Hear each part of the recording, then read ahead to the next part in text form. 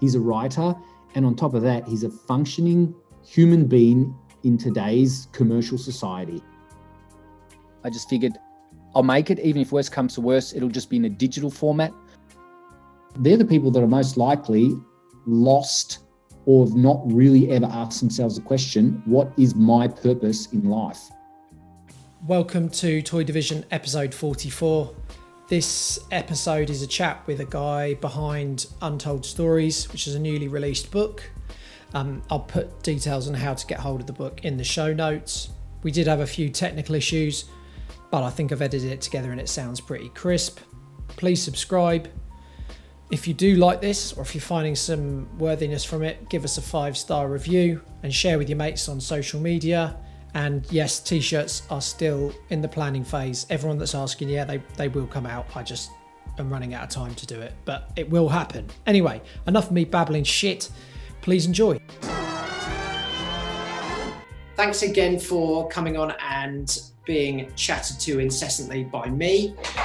This is another episode of Toy Division, but today we're not going to talk about your individual graffiti career as such. We're actually going to talk about a pretty exciting project that is about to bless the world. So we're talking about your new book. So can you tell us a little bit about it to start off with the kind of the introduction? Okay, well, the book is a seed, Untold Stories Inside Graffiti Writing Culture is the name of the book. It wasn't the original title, it's kind of grown. And it was a seed that was in me many years ago, and over the years started to get more and more water and grew by itself. And it got to a point where it was like it sounds stupid, but an unborn baby inside me. And I kept having excuses or reasons why I shouldn't make it, or I couldn't make it. I couldn't possibly manage it because I didn't have the cash to finance it and all this kind of jazz. But at some point I realized, first of all, I've got to get this thing out of me. Second of all, if we live by the idea, if you build it, they will come. I just figured I'll make it, even if worse comes to worse, it'll just be in a digital format. Or if I make it and self-publish one, and then with that I can then possibly see if I can get some sort of support or turn it into, a more widespread book.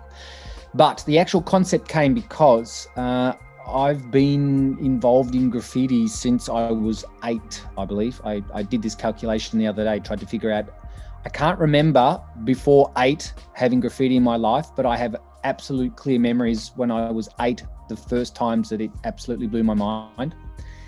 And I'm now in my 40s. So having said that, graffiti has accompanied me throughout my whole life, and throughout those different phases in my life, it has either shadowed me or helped me and propped me up and given me reason to exist when things around me just like, why the hell do they all do this? I don't get it. And graffiti just was always there, never let me down. It sometimes disappointed me, but more often than not actually made me happy. And as I got older and I had different friends from different circles, and I have lots of interests outside of graffiti as well, I actually started to notice how much graffiti influences and affects those people who do it and who do it for many years. It's one of those things, it's not a hobby, it's not a sport, it's a passion, it's hard to explain, but anyone that does it knows. And at some point too, I realized as I got older and my life circumstances changed, I was put in dilemmas where I know right from wrong and I have to make decisions, and graffiti often exists in the gray of life, not black and white. So at some point you have to make decisions. Why do I do this? Because, on one hand, I've got these people around me watching what I do and I'm telling them, don't do that. And then I'm doing something else. Why do I do that? And if I do that, what's the justification in my own head behind it? And do I even need to justify it? Anyway, as I started asking myself all these questions, I started to realize lots of the guys and girls around me that have been doing graph for like 20 years plus are all having similar experiences. And nobody's talking about them because some people are, I wouldn't say embarrassed, but they're not the sort of things they share. because it exposes themselves. And for other people, they can't talk about it because their graffiti practice is very much connected to illegality. So therefore sharing it's a risk to them. They don't want that. This whole kind of scenario interested me more and more. And I started hearing stories that just blew my mind. People who were in certain circumstances where I thought, whoa, that's just crazy. You need to record that, because at some point you'll forget it, or the reality of it will change. The people involved will have died. And then before you know it, it's lost history. And bit by bit, I started documenting these stories. And at some point I actively started asking for them. And at some point I realized this has to be a book, and ideally it has to be more books. So there's just so many stories out there. And what was important to me was not to focus on the classic ego stuff that writers tend to define themselves by, but quite often there is always a link that connects us to some degree, even if loosely that link is graffiti. But as with everything on earth, we're all connected somehow. And at some point, people have pivotal moments in their lives when something changes or something extreme happens. And from that point, their life is affected by that moment forever. And graffiti is one of those glorious things that brings lots of those moments to your lives. So that's kind of the long, short version of how the book started. Wow. I was going to try and jump in at a couple of points, but you were in the flow state there. I was like, we need to get this info out. I can really sense that, like you're saying, it's almost like you've been Arnold Schwarzenegger's character in Junior. You're a man with an unborn baby. You just want to get that baby out. And you're like, I'm going to do this. So it sounds really exciting. Now, I have had some contact with you whilst you've been doing this, and I guess there's always the interesting stuff comes out of not necessarily the final product is always exciting, but I know there can be trials and tribulations. Would you be happy to talk with me about what's been challenging about getting the book done, so that people can kind of, because I know that a lot of these projects are passion projects, because, you know, me having made this podcast, I think when we spoke first time, it was maybe one of the first couple of episodes or in the first 10. It's hard to remember now, but I've really spoken to a lot of people about that, you know, that labor of love or that passion project, which takes all that time and energy, but that feeling of accomplishment when it's come out. So would you be interested in kind of, if I ask a couple of questions about, you know, what's been challenging or what was difficult or some real standout moments, would you be interested in going through that with us? Absolutely. And you've just touched on reams and reams of possible conversations. So you have to keep going back and prompting me, otherwise I might lose myself on a tangent about one or the other. But what I can say is I recently heard someone speaking. I mean, with this whole corona, blah, blah, blah, the current COVID times has created just a mass of people who either are doom and gloom and I hate masks and my freedom's being, taken from me and so forth. And then on the other hand, you've got a whole bunch of people basically saying, wow, what a chance. This is glorious. This is what we've been waiting for. Finally, things are changing. And I heard something from this one dude who was basically making the point that the people who are struggling at the moment with COVID and, you know, carrying on about masks and, you know, all these luxury problems when there's actual real problems in the world, he was saying they're the people that are most likely lost or have not really ever asked themselves the question, what is my purpose in life? And, you know, like I listened to him and thought, this is going to be interesting. It's going to be some kind of dude that knows everything about nothing. And then all of a sudden he made the good point and basically said, you might not actually get the answer to this question today, but the secret to trying to figure it out is to actually get as close to the things you love on a daily basis as you can. And by doing that, even if you have to do stuff you hate to get to it, when you do that stuff, do it the absolute best you can. But more importantly, there's always going to be crap stuff surrounded in things that you actually want. And at some point in my life, I stopped going for secure things and started heading towards the things I love. And this book is one of those things. When I started, I had no idea where it was going to go. I knew that I was going to do it to the end, and I knew that at one point I would have a printed copy in my hand. But everything in between only happened because I loved what I was doing, and all of the trials and tribulations actually brought me to where I now am, which is more than I was expecting when I first started. So when we're talking about getting it together, so I'm just going to give some very brief details about the book. So and if this is straight from the Instagram, so I'm guessing it's going to be pretty accurate. So 45 international graffiti writers, and that includes 43 pivotal stories that affected their lives. Now, that's quite a lot of people to get stories from. I'm guessing the process wasn't super smooth, correct me if I'm wrong, but I'm guessing that many people trying to coordinate that type of stuff. Was there anybody that said yes and then bailed out? Was there people that it took a lot of coercing and pushing? You don't have to give too many details, but that's a lot of people. So I guess it was probably quite a potentially stressful thing at times. It was, and at times it was a massive workload for what seemed to be at the time a very little result, and other times with very little effort, all of a sudden I got a massive result that I was overwhelmed by. And all of the stories behind the stories actually, for me, make it rewarding for the end product. But there's quite a few things that you touch on there. First of all, there's lots of egos. There's lots of people moving in various radiuses, people who are purely illegal, purely legal. There's people whom I've never met. I only communicated with anonymously, and, you know, they had to learn to trust me. There were people that I spoke in depth with that then decided not to, because, to be honest with you, they didn't take it seriously. They didn't think that it was actually going to happen.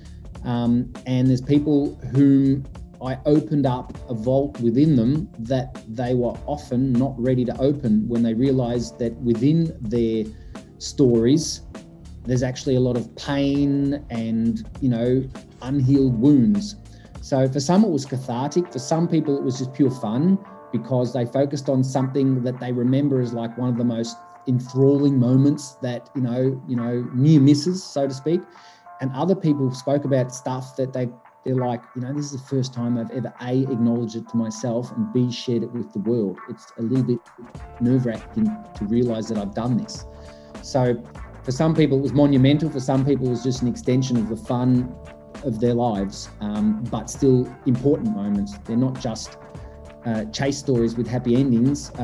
If there are chase stories, then they're chase stories that move them to some degree, so much so that when I asked, you know, do you have a moment in your life that you remember that was graffiti related? Most of them said, yes, I remember this moment when. That one was above all of all the other little stories, because obviously most writers have, you know, a treasure trove of stories to share.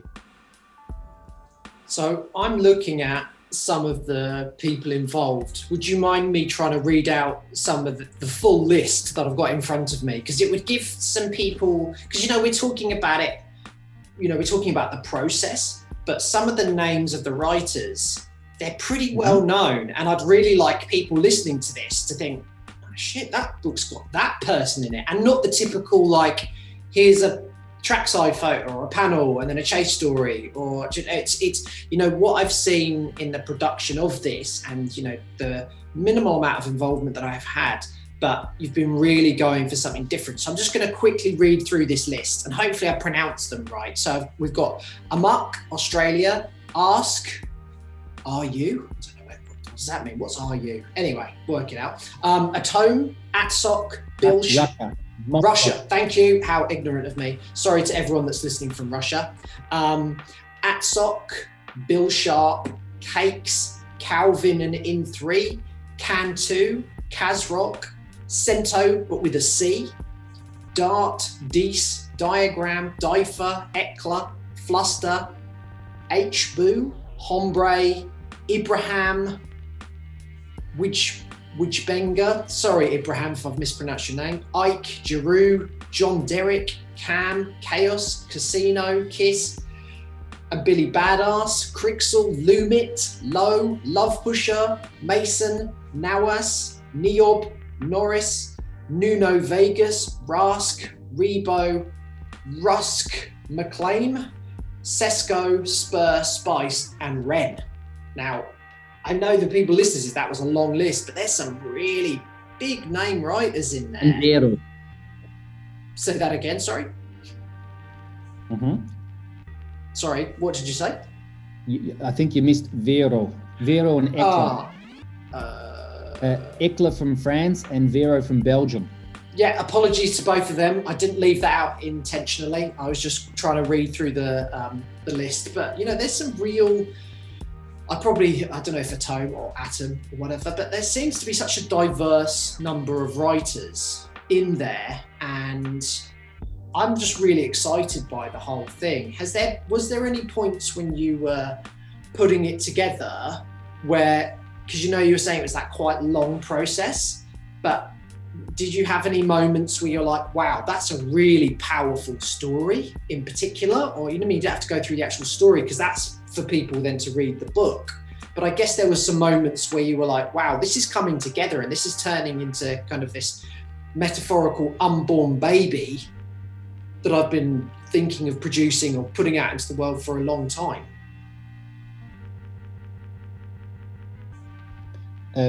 Yes, for me, there was quite a lot of moments where I was just like, damn, did I get that? That's awesome. By the way, you said cento, it's actually cento because he's Italian. Cento in Italian means 100. Cento's a bit of a famous old school Italian writer. So, and also one of his old bombing partners, Sexe, as in sexy. I think you pronounced it Sessi or something like that. Anyway, that was important because you got both of them and they're good friends. So if one hears it and the other one hears it, maybe they'll get upset. I had many moments where I was amazed that someone would share that with me and glad that they did, because some people actually shared vulnerable moments where they might actually not live up to their macho reputation, should they have one, or a reputation, even if it's not macho, but maybe they brought to light another side of them that other people weren't actually aware of. So for me, there was plenty of things where I just went, wow, that's amazing. Everybody's story impressed me. And for example, some people, they told me the stories and they weren't necessarily big name writers, but when they told me the stories, I'm just like, that's cool. Like, no one does that. I think you're the first. And so that's what brought me to them. But what was important, you mentioned one person there that's kind of like, for me, sticks out from all the others is H-Boo. H-Boo's not actually a writer. She is the wife of a writer. So she told the story of basically being stuck, I wouldn't say at home because they're on holidays, but being stuck back with a kid while hubby goes and paints the train illegally, of course. And I don't know how many writers can relate to that. So for me, it was like one of those moments, oh, okay, is this what it's like for those left behind? So I thought that was kind of cool. No, I thought it was very cool that she would share that, because obviously it's completely different perspective, and writers often have this, I don't give a fuck attitude, but there's people around them who do. So that's part of growing up. You realise a lot of writers have families, and all of a sudden it's not just about them anymore. They have to consider kids, wives, people dependent on them. So that was one of the untold stories, because everybody just talks about, the in-traffic photo and how fresh the action was, and we didn't get done. But yes, I'm a bit nervous because there's lots of concepts that I could touch on and lots of people's stories where I go, wow, that moved me when I did that. But I'm a bit worried that I might spill the beans for people who want to buy the book. So I don't know how far to go. Don't spill the beans. No, just even us talking about it. And just as a bit of a disclaimer, massive apologies to anybody's word that I've just mispronounced. because you're like, well, actually that's this and that's that. So I know that for a lot of people that's very important, and there was no one, if I have missed anyone out, that wasn't intentional, but I just really wanted to give that idea of what a broad variety of writers from, by the looks of it, pretty much across the world have been included. And I think that's really important as well, because, you know, with this podcast, I've talked to people from as many places as possible. I've had some really helpful people helping me out do that. And I think that getting that broad kind of picture about how graffiti is such a worldwide thing. And also, you know, correct me if I'm wrong, but I guess maybe you're going for a similar sort of style that maybe me and the Graffiti Machine, not in terms of the content, but trying to make the graffiti culture realise there's a bit more to than just the same old, what paint do you use, what pens do you use, panel photos. There's so much more to it, and how it's such a encompassing and complex part of so many people's lives. And it's often the actual painting becomes almost unimportant. It's almost just like the side point of all the extra stuff and all the experiences that we have.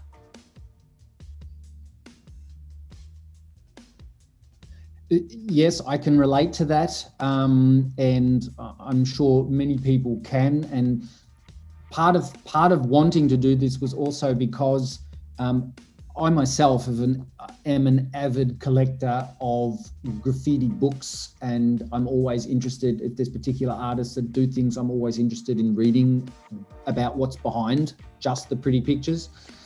And I got to a point where I realized a lot of these books are so optically driven that I was almost unfulfilled no matter how beautiful the pictures were, because I wanted to know more like what's behind that image, because I'm guessing that image didn't just come out as a one-off. That's a process there, and that process I'd like to know about. And to understand people like that, you need to know more about them. You need to know about their lives and their experience. And that comes back to the conversation I heard where the guy's basically saying, you got to know, what's my purpose? And a lot of these writers, their purpose is to make graffiti. And so therefore behind that graffiti is life experience that feeds the graffiti. So it's the story behind the story. And if you know these stories or read some of them, not only does it shed some light on the genius behind their work, but also, people realize that there's a connection. A lot of people feel less alone when they realize, okay, so they're going through the same thing I am. I thought I was, relatively unique in that thought. And I struggled with that, but now I realize, that's okay. Because what I've gotten to a point in my life is, stop justifying graffiti. It's okay to be a writer. It's okay to love it. It's okay to do it. And I have a lot of people in my life that aren't writers and aren't involved with illegality. So for them, it's a shock. Like, what? These stories about train graffiti. Yes. But before you start judging and pointing fingers at people who do something purely for the love of it, look in the mirror and what about that McDonald's wrapper you just threw out your car window? Or what about you double parked and you parked in a handicap zone and the poor handicapped dude couldn't get to where he's going because he couldn't park the car? Maybe all these riders are absolute moral citizens, but they just put colour onto steel, And even then, train painting is just one aspect of it. There's just so many aspects in this book that are not just about classic train graffiti. It's just that there are a lot of stories in people's lives that are involved with that because they are relatively extreme experiences to have. And then without revealing too much about the actual format, I mean, I've had a look at some of the samples that have been put out on the so the Instagram, if anyone's wondering where they can look at it, it's Untold Stories Book on Instagram. There is some really interesting kind of like little snippet bits with some photography and stuff. Was there a drive to make the photography that was actually used as good enough, the best quality possible? Because I've had a look and the images are very, very crisp and very, very, and there's also a couple where there's, actually getting a bit of an idea of what the writer may look like. Some of them, there's revealed faces, and other ones there's not. Was there a real drive to try and make the aesthetic of the book really good quality as well?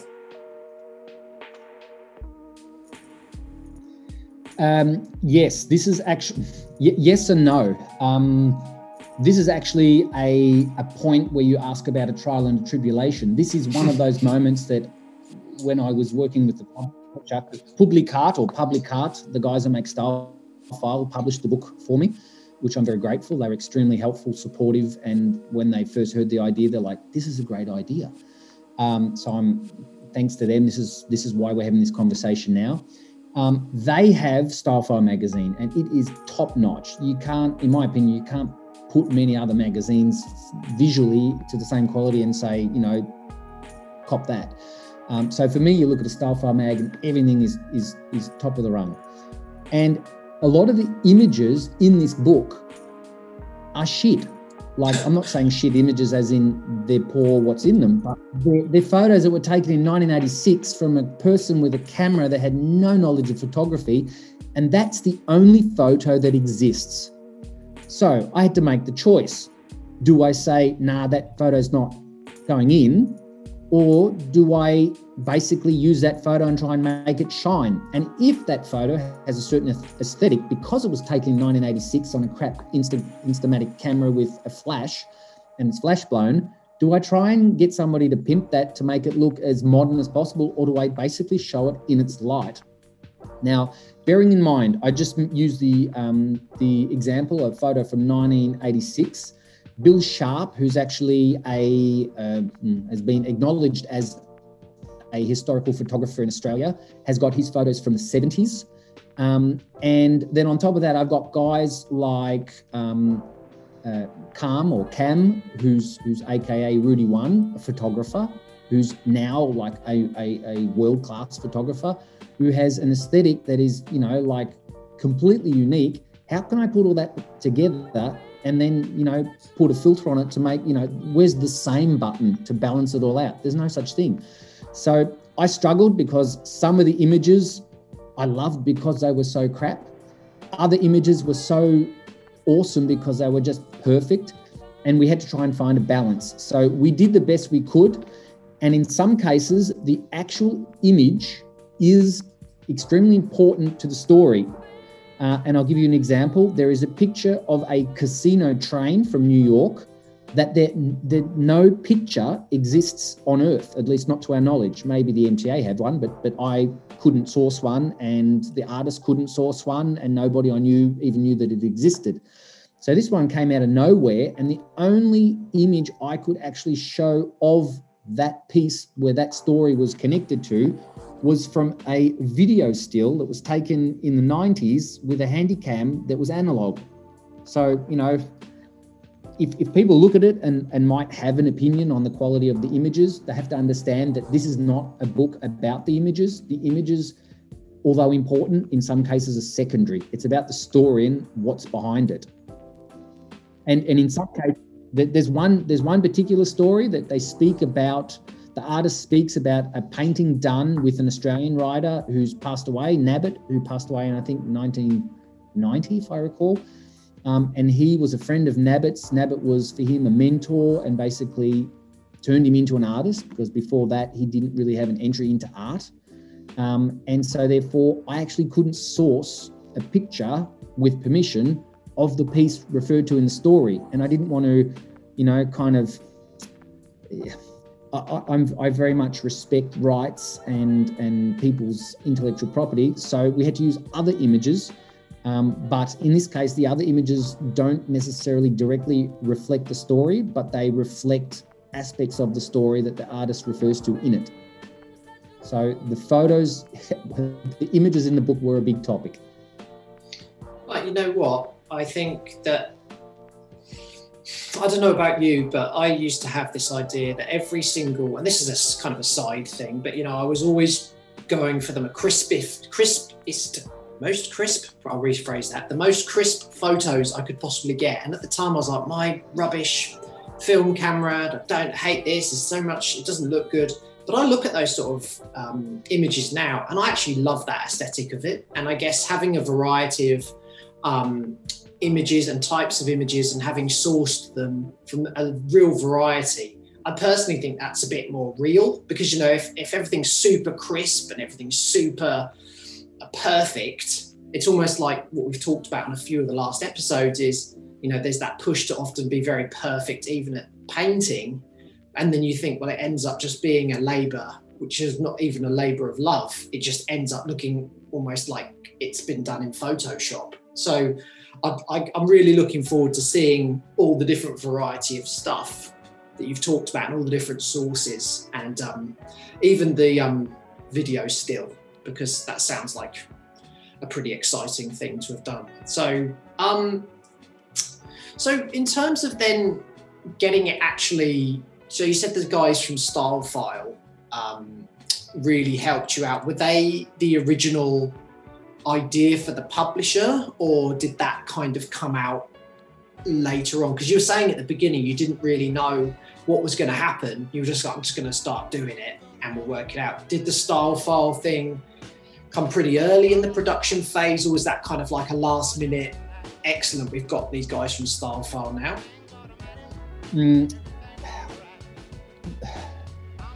It somewhere in the middle, I would say. No. Okay.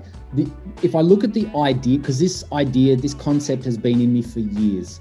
And when I see people self-publish books, some of the production qualities are just amazing. So I look at it and just think, wow, to finance that, because I'm not the guy that's, Photoshop, InDesign champion. I don't have any of those programs or ability to run them. So I work with people who can do that.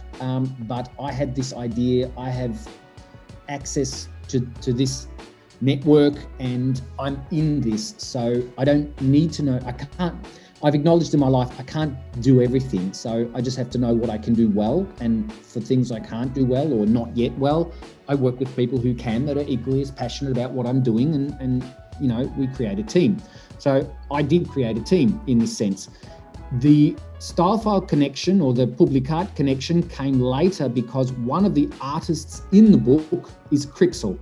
Crixel is one of the founders of StyleFile. Now, I don't know if anybody knows, Germans know, a lot of Europeans know, but in Australia, I'm not sure if the story of StyleFile is clear. But StyleFile magazine was started by writers, which turned into a graffiti web shop, which turned into publishing, which turned into this like massive empire of stuff. And they did it all for the love. And Crixel is one of the guys that founded it, and he still works with them. And he is somebody whom I targeted for a story because I was always interested in his role within graffiti and thought, this guy's got like a vault of stories, I'm sure, just because he's on the peripheral of it every day. He's a writer. And on top of that, he's a functioning human being in today's commercial society. He's not just some guy on the dole drinking beers, watching other people do stuff. He's doing stuff. So anyway, as an artist, as a person, as a character, I really wanted to have him on board. And so I started asking him, and we started doing drafts of his story and so forth. And of course, he delivered exactly the sort of story I was hoping for, something that a lot of people would sort of go, wow, there's a piece of history right there. And as I worked through that process with him, because I edited every story with the authors, and in some cases I had to translate them completely from a foreign language, and in some cases I had to basically translate, but then found that what the message they were saying was different to the words that they literally translated to. So then I had to translate into context and then go back to the author and say, is this what you're trying to say? And then, yes, it is. Those words are exactly what I'm trying to say, but those words don't exist in my language. So this whole process grew, and Crixel got more and more interested in it. And he said, this is cool. This is a really good idea. So StyleFile, or Publicat, came out of publishing retirement, so to speak, because the last book they did was the Taps and Moses book, because they thought this, as they say, as wine drinkers in Australia say, this idea has legs. So, and then it grew. And from that point in, I kept going upon my way. They gave me more or less creative freedom.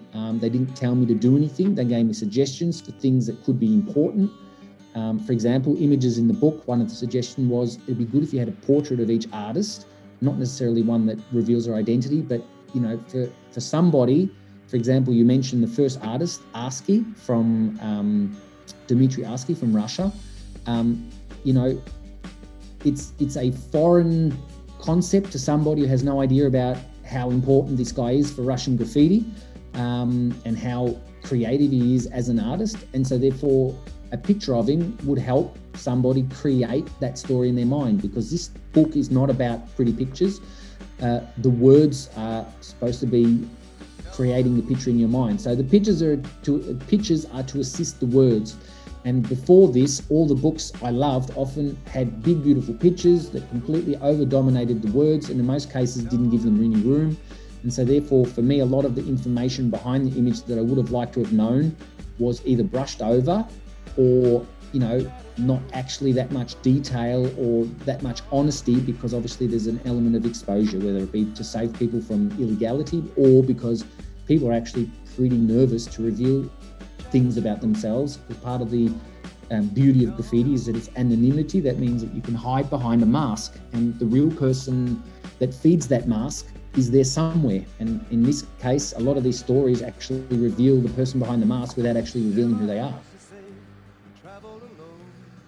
I love it. I can't wait to see this. I can't. The more we're talking about it, I've been pretty excited about it building up, because I've liaised with you and someone else that's been kind of involved with it as well. And it's been it seems like, even though I'm seeing it from the very much the exterior, the journey seems to have really picked up a lot of momentum, and it's really, it's really making, I'm just so excited. So it'll be such an interesting publication, because you're right, there's a lot of graffiti books which can be all well and good, but often the ones which I really like are the ones where it actually goes into some pretty deep stuff, similar to podcasts and magazines. Sometimes they're all well and good, but the picture can kind of just become not irrelevant as such, but that what happened behind it, what happened, that whole process getting there. So I guess then if people are listening and then they want to kind of know, so even though we'll get into how they can get hold of it, because we've already mentioned the Instagram, so that's Untold Stories Book on Instagram. And then we were talking about Style Files, that's www.stylefile.com. But we'll go into that a bit more detail, how they can get hold of this when it actually hits the shelves, or whatever term you would use these days. But in terms of then, the trials and tribulations of doing this, if you could do another one, and I think you kind of hinted earlier, it might be a series of books depending on how popular this one is. Do you think you would go through the whole process again? Because it sounds like it was pretty time consuming. It was massively time consuming, and it was massively energy consuming, but I would do it all again in a flash. However, I think this time I would be a little clearer about things. Because it was the first, some people were somewhat distrustful if they didn't know me, and they were like, hang on, you want me to expose myself and I don't even know who you are? Some people know me intimately and have done for years, so therefore they were like, okay, I get you, I feel you, and I'm going to make this happen with you. And as a result, for example, there's some short stories that are really short and poignant, and there's other long stories. I think the next one would be a lot more focused. I would know where the pitfalls are and how to prevent them. And I think a lot of people who were maybe a little bit distrusting at first would read the book or realize, okay, this dude's not just, dreaming, and maybe get on board without, considering and reconsidering and considering, and just say, yeah, man. I mean, I've even had lots of people who I approached, and I approached some seriously big people that from the roots of graffiti, from graffiti full stop, not just, some dudes I know. It's not a me and my mates book. And those people were possibly a little hesitant because, and particularly I think a lot of the American people who I spoke to are so used to having people, as they say in Beat Street, taking the bite and leaving the rest, and creating financial gain off them and their histories. They might realize that this is not about money. This book for me is purely love, and everybody involved has been rewarded to the absolute best of my abilities. And they might realize, damn, I want to be part of this because this is actually a document for history and not some dude trying to cash in again on New York graffiti or the history or, you know, me being blah, blah, blah. In most cases, I would prefer they put that armor off and expose the person behind the armor. That to me would be a good story. So, yeah, this is a stepping stone. This is the first, hopefully, of something more. And yeah, I hope people get on board and check it out because I think most people will relate to many of the stories. And yeah, this is the perfect book for a lockdown. This is more than just that, you know, scroll, like, forget of Instagram. You don't need power for it. You can read it anywhere. And this is something I hope makes people reflect and realize that their stories are equally important and that I know this is going to sound stupid, but I hope that some people actually rediscover their self-worth and their purpose when they realize they're not alone in a lot of their thoughts or a lot of their journey. And in some countries, you do one thing and it's demonized. You do that same thing in another country and it's idolized. And if one of those people who's had a hard trot doing something they love reads that it's possible to do that without being, you know, treated like a cream, then if that helps, then I'm really happy. That's, you know, part of the intrinsic hope that this heals people and also entertains them, excites them, and yeah, makes them happy. And reignites that feeling that so many of us, virtually everyone that writes, you know, that those years of just like excitement and things being unique. And I know it's not the same type of experience, but one of the things I would say is doing this podcast has really reignited so much that I love about graffiti, because I've got to really experience the variety of people's experiences, and there's such a variety, but there's still so many common themes to what's actually happened and, you know, the benefits of it. So, you know, we're talking about it's perfect for a lockdown. Various parts of the world are in lockdown at the moment. So this is actually, you know, November 2020. So if someone's listening to this at some other point, they're thinking, what are you talking about? So in terms of then, when's the book actually out? It's out now, I guess, right? So as soon as people hear this, they can be like, right, I'm keen for this. Okay, the book is released. I'm actually going to post in the next days, like an official, yep, we're rolling, this is it. The term that people seem to be saying at the moment, which, you know, the buzzword is, it's dropped. The joint has dropped, yo. The book has dropped. It's there. It is on shelves. If you Google it, it exists. Obviously, depending on where you are on the planet, your Google referencing will be, skewed, subject to, you know, the algorithms. I hate all that. At the end of the day, the book is available. Publicart published it.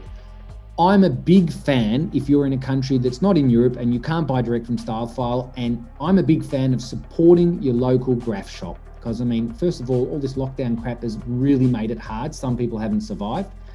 But go to the shop, support your local graffiti dude and put some money on the table and commit to it.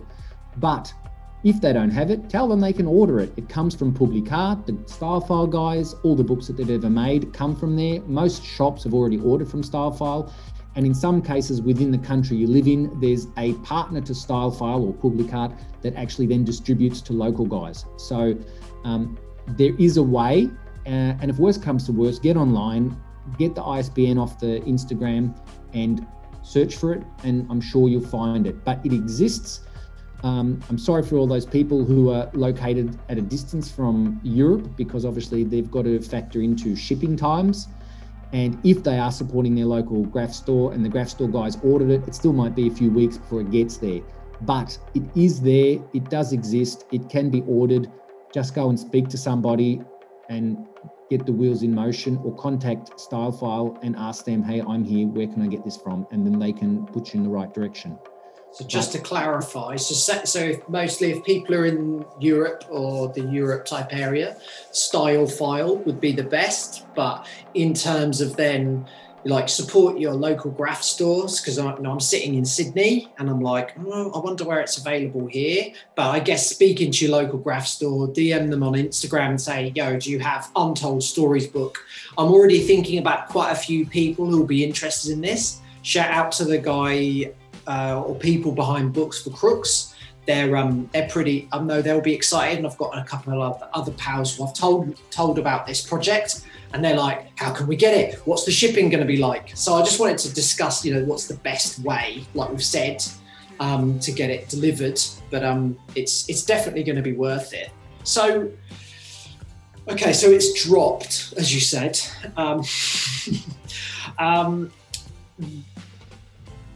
Do you think, so you've said there's already probably going to be another one, but you need a bit of a brain rest and actually have your life. If someone was thinking about start doing a similar sort of project, so not the exact same thing, but they're like, I've had this idea in my mind to make a book about graffiti. Is there any advice you could give them to be like, don't do this or don't do that? Is there any little snippets that you've learned through this process where you would think, yeah, maybe not do that? I know that's a very random question, but I just always like to think if someone maybe hears us speaking, has been inspired, and they start doing something, and we could give them a bit of knowledge. So is there any tips you've got for someone that wants to maybe publish their own magazine or book or whatever? Look, there's a lot of things to consider. Firstly, I think it's really important to have a clear idea in your mind what it is you're making and why you're making it, and be honest with yourself. If, for example, you're somebody who's prolific and has a lot and you think, because I want to get my shit out there, then be realistic about that, because even though graffiti publications, there's a flooding of them in the world, and some of them are interesting only to certain parts of the world because of cultural reasons. So you have to be honest with yourself. If you're doing something that's probably more interesting for you and your boys, then self-publish. Just go on somewhere like blurb.com and create your own. The other thing you've got to think about is like who you're making this for. Are you making this for everybody to read? Are you making it just for writers? Are you making it for academic books? I say that because professionally, I actually do work with a lot of people creating publications. So I work with different people doing different levels. And there's a lot of competition. And unfortunately, there's also a lot of practical barriers like shipping. If you're in Australia and you want to make a magazine that's going to be a big hit in Europe, then it has to be realistic to you that you need to have some money behind you, because you have to then transport the thing to the other side of the world. And when you start going into the kind of practical side of things, finance, then you have to start asking yourself some moral things. Where am I going to print this? Do I want to print in China or do I want to print elsewhere? For me, I am very happy with the fact that this book was made and bound in Europe. And for me, I wanted a book to be a read for more than just graffiti writers, and maybe for other people who are not part of graffiti culture to kind of get their head around it a little bit, and maybe to build some empathy for those people. Because at the end of the day, it's nothing different than, somebody who's not a musician reading a book about their favorite band. And even though those people in their favorite bands do bad things, like they're drug addicts or they're addicts of some sort, or they've hurt people because of a phase in their life where they were doing shit that wasn't cool, at some point they get to the end of the book and still have empathy and still love the band and still think, that person did some bad stuff, but nobody's born bad. So for me, it was important not to just write a book to feed egos. For me, it was important to capture something in history and for it to be accessible and also stimulating for people, not just writers. I think for people making their own publications, first figure out, are you going to self-publish it or not? And if you're not self-publishing, then it gets more and more complicated, because you then need to have an idea that a publisher is going to want to get behind. And in my case, I didn't really have all those questions solved. but I knew that I was going to make this book, even if it meant I was going to go to some online self-published thing and print 5 of them. But there would be something in my hand at the end, and this baby was going to be born, and I was going to look at it and say, yeah, I've done it. It's just happened that because I think I went into it with all the right mindsets, people who got involved, or people like Crixel, just went, hey, this is all right. This has got legs. And I think if you do anything with passion and for the right reasons, it'll work. You know, I look at somebody like Puzzle and the Puzzle book. I mean, to me, that was just gold when that came to me in my letterbox, many thousands of kilometers away from Melbourne. It was awesome, and that was just for me like, wow, you know, I'm 15 again. Except now I'm looking at the pictures that I didn't see back then. And he's self-published and created it all. And if I'm not wrong, he's graphically inclined for everything. So he's a like do-it-yourself guy. If you can do that, great. I needed help because I don't have all those skills. I've got other skills. So you've got to know your skills too. That's a good point. You've got to know your skills and know how far you can go yourself. And if you need to have other aspects of the book done by other people, then you need to kind of form a team or work with people who you can trust. And in doing so, a lot of the questions will answer themselves, because if you can't afford to pay people, but people want to be on board, then the right people will most likely come to you. That's some great advice.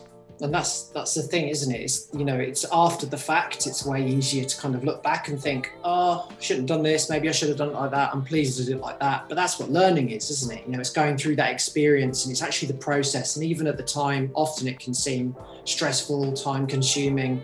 You then look back and think, oh, what have I learned? And even from the things which sometimes go horribly wrong, we can actually learn so much from it. So did you want to give anyone a shout out I know you've mentioned a fair few people, but is there anyone that you haven't mentioned that you'd like to give a shout out to? Because maybe they might hear this and, you know, think, oh, that's nice for a shout. Is there anyone you want to shout out that helped you make the book happen, or was supportive, or, you know, just anybody really? Yes, I could lose myself in this. I'll try and simplify it. And I apologize in advance if somebody feels like they weren't acknowledged. It should have been. It's just that this has been literally a 5+ year process. So there's a lot of people that had poignant moments where they did something, but they gave just a little push, and then the project kept rolling. But basically, first of all the authors, because without them, this book wouldn't exist. They trusted in me, they shared something with me, and they, you know, put a little something into the world. So for me, that's just awesome. The main dude I worked with, Davide, he always had my back, and he often didn't know what I meant because he's not a writer himself.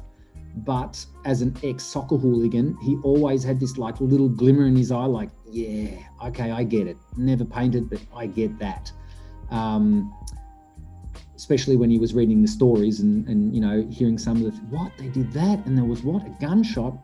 You know, you could see the glimmer in his eye, like, I would have bought this book and read it. You know, this is cool.